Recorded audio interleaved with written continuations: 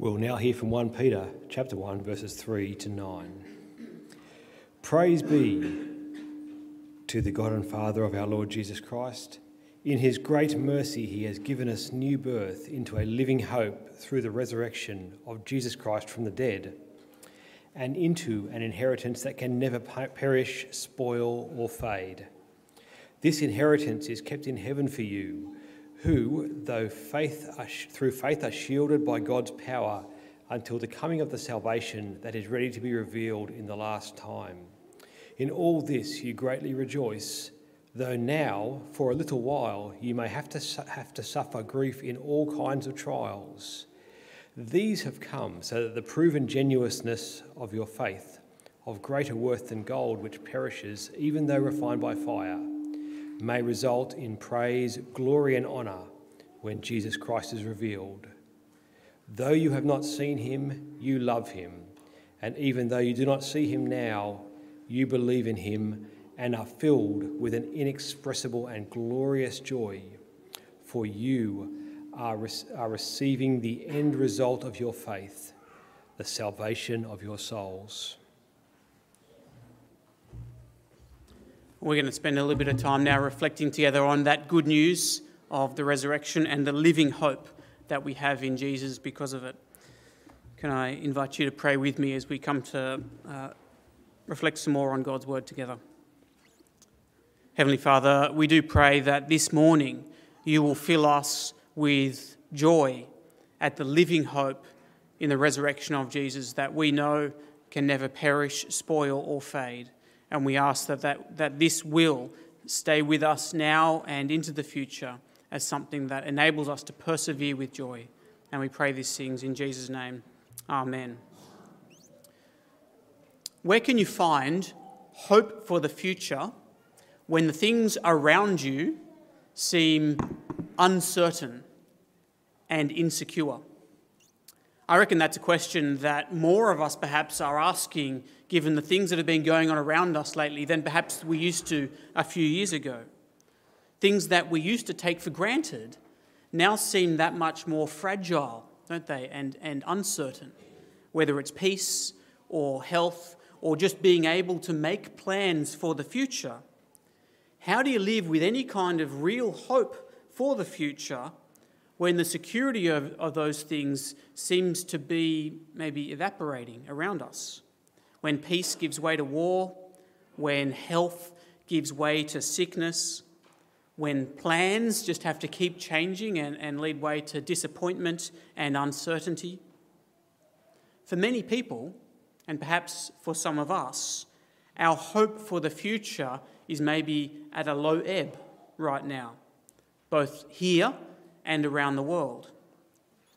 And yet, despite that, there are still people who seem to be able to behave like they have a hope that goes beyond the insecurity and the uncertainty that we are living in. For example, in Ukraine, reports are coming from Ukraine that despite the fragility of life and of the future that seems so uncertain for people there, that's left millions of refugees fleeing the country, and who can blame them? Despite that, there are Christians and whole churches who have chosen to stay so that they can care for the wounded and the displaced. Not because they have a death wish, but because they have something else. They have a hope for the future that is secure, even in the uncertainty, even in the threat to life that they are experiencing all around them. Where does that hope come from? And that kind of hope has been going on for Christians for centuries, for millennia even. In the plagues, the pandemics of the Roman Empire centuries and centuries ago, it was every man for themselves. People were fleeing the cities. They were even throwing their loved ones into the streets because of fear of catching the sickness that they had. But in that situation, the behaviour of Christians was so different, it came to the attention of emperors and historians alike, and it left its mark on history. Christians stayed and they cared for the sick and they saved lives, even sometimes at the cost of their own.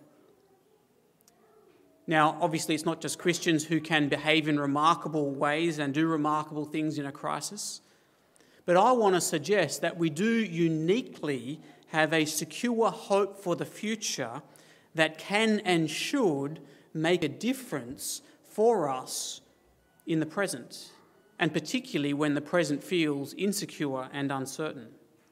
And that hope for the future began on that first Easter Sunday.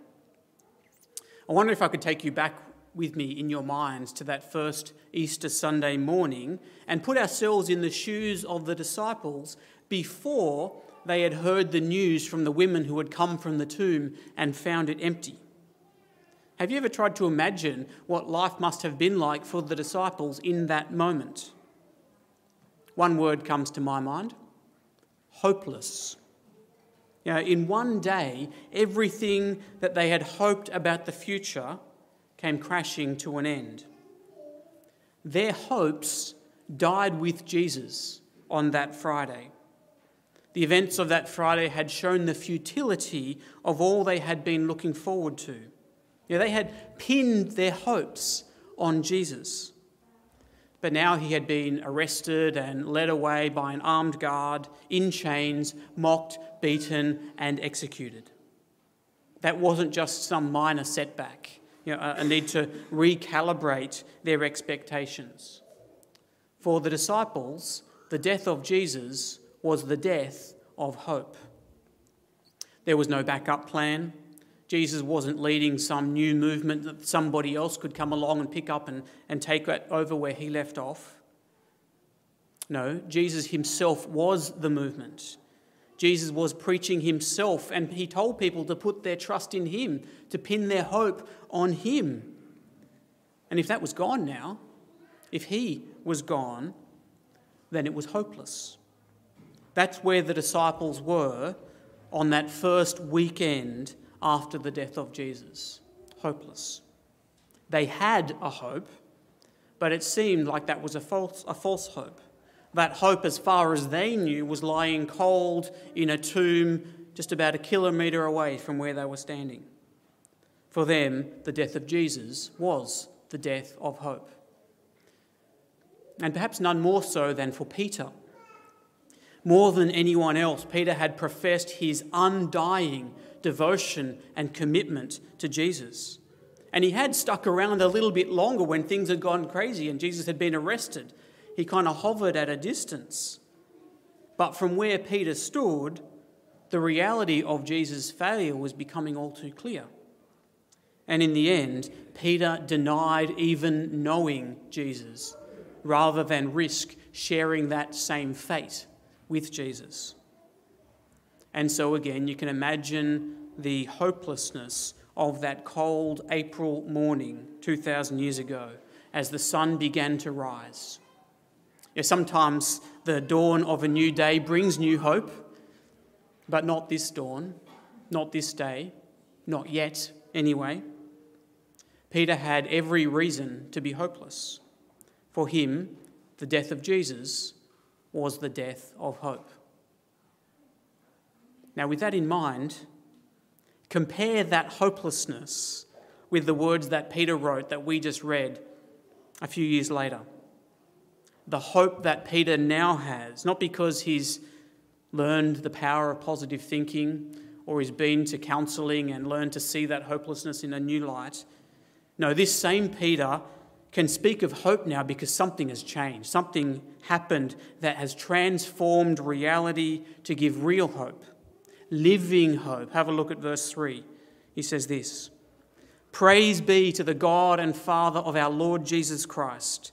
In his great mercy, he has given us new birth into a living hope through the resurrection of Jesus Christ from the dead." That reality-changing event on that first Easter Sunday morning gave birth to a new hope because Jesus rose from the dead.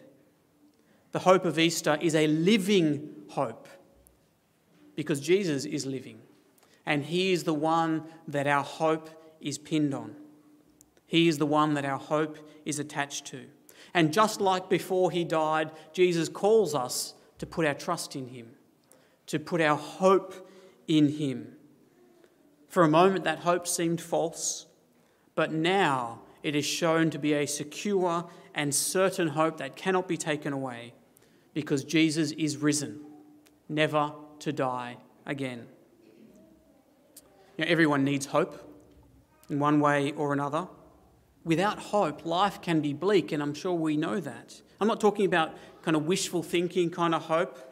I'm talking about having some kind of positive expectation for the future, particularly when life is difficult. We need to be able to see through the difficulties towards something good, right? Otherwise, life can become unbearable. And I think that's one of the reasons why the slow drip of constant disruptions and changing plans and expectations from these last couple of years has been so difficult, because it chips away at our confidence that we know what the future is going to be like, that we can have any kind of confidence about what's coming next, things that we used to take for granted. It's easier to put up with those difficulties in the present if we have some hope for the future. That's what hope is. It's being able to see something in the future that enables us to persevere in the present. But what we need is a hope that's not going to fail us, that's not going to disappoint us. Sometimes our hopes are shattered because they're shown to be insecure or false hopes from the beginning. And I suspect that most of us have experienced that in some way or another in these past couple of years. Hopes, plans, expectations that just weren't able to be fulfilled or that are no longer possible. And as I reflect on that, I find myself wondering whether that might actually have been helpful for some of us in some ways, in stripping away some of those false or unreliable hopes that we've been holding on to and relying on. Hopes that are based on the next holiday that we're looking forward to, or the comfortable and secure future that I was expecting to enjoy, or just the confidence of assuming that I'm in control of what happens next in my life. Those things perhaps are not the secure hopes that we thought they were. Hope is good. We need hope. And people manage to find hope in all kinds of things. But we need a hope that is secure. And this is why the message of Easter is such good news. Because if your trust is in the risen Lord Jesus, then you have a hope that is secure and certain. As I said, sometimes we do use the word hope to mean an uncertain wish. This is what I hope will happen. I hope it doesn't flood again soon. I hope I don't get sick. I hope the war in Ukraine ends soon and doesn't spread further, doesn't escalate. But Christian hope, the hope of Easter, is not like that. It's not just saying this is what I hope will happen. Perhaps a better way to describe Christian hope is anticipation, looking forward to something good in the future. And because it's good, because it's worth looking forward to, it makes a difference now. It motivates me and encourages me to keep going. It's like the anticipation of eating chocolate is what motivates kids to go racing through the backyard on Easter morning. Any kids been doing that this morning? We're looking forward to it later today. Yeah? That hope of the chocolatey goodness is what's motivating them. That's the future motivating them. That's hope at work.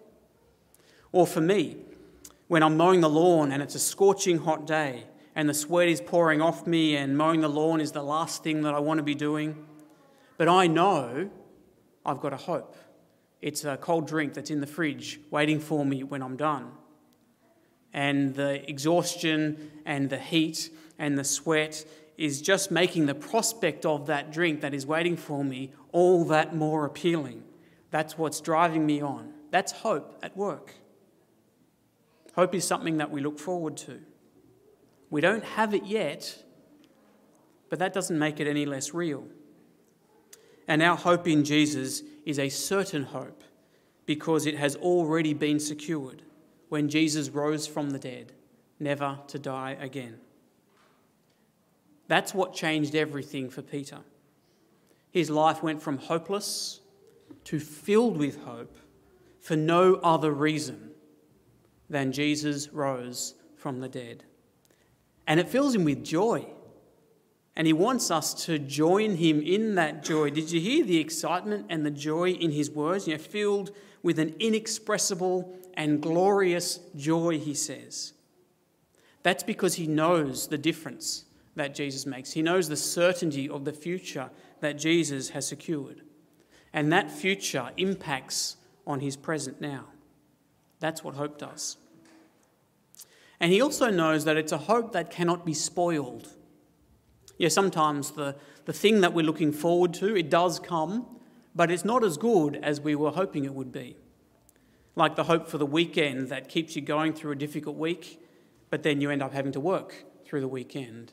Or rain spoils your plans, or you're sick or tired and can't enjoy what you were hoping for. But verse 4 here tells us that our hope will not disappoint because it can never perish, spoil, or fade. And I want to just spend a moment focusing on the second of those three words for a moment, that the inheritance that Jesus promises can never spoil. I'm sure you've all had that experience of finding a piece of fruit in the bottom of the fruit bowl that's been there a little bit too long. And at first it doesn't look any different to all the others, but then when you try and pick it up and your finger goes straight through it, then you know about it. That has spoiled. But this hope that doesn't spoil, Peter is saying more than that. It's not just saying that it will last forever, although it will. It's saying that it is unspoiled by human corruption and the consequences of human behaviour. It's kind of more like talking about the unspoiled paradise of a tropical island that hasn't been spoiled by humans being there, by the pollution that humans can bring, or by the obnoxious tourists with loud Hawaiian shirts on that spoil the paradise. The inheritance that Jesus has secured is unspoiled by human sin and its consequences. There is so much good in our world, but that goodness is spoiled. It's not what it should be. And I think at the moment we're pretty aware of that. But the Bible tells us that the problems in the world are not just out there or over there, they're in here. And because they're in here, they flow out into the world around us. And so our hope in Jesus is a hope for a future that is unspoiled by that, unspoiled by the ravages of sin. And Peter knows that is something worth rejoicing in. He knows the resurrection of Jesus secures forgiveness and freedom from the consequences of sin. And that's not just an abstract idea for Peter. Forgiveness is something that Peter is intimately familiar with. Again, casting his mind back to that first Easter morning, the morning of the resurrection, how could he help but remember his last encounter with Jesus on the night he was arrested? His failure to deliver on those bold promises that he had made. Promises to stand with Jesus to the end. But the last Peter had seen of Jesus was when Jesus turned directly and looked at him as Peter denied even knowing him 3 times and abandoned Jesus to his fate alone. And so I can't help but notice that when Jesus sends a message to his disciples via those women who saw him first at the empty tomb, the message was, "Go and tell my disciples and Peter." What did that mean? Did that mean what it should have meant? That Jesus no longer considered Peter to be one of his disciples? That Peter had well and truly burned that bridge? No. The resurrection of Jesus brings the good news of forgiveness. And so what he meant was, go and tell my disciples, and yes, even Peter. Even Peter's denial and abandonment of Jesus could not spoil the hope that the resurrection of Jesus brings.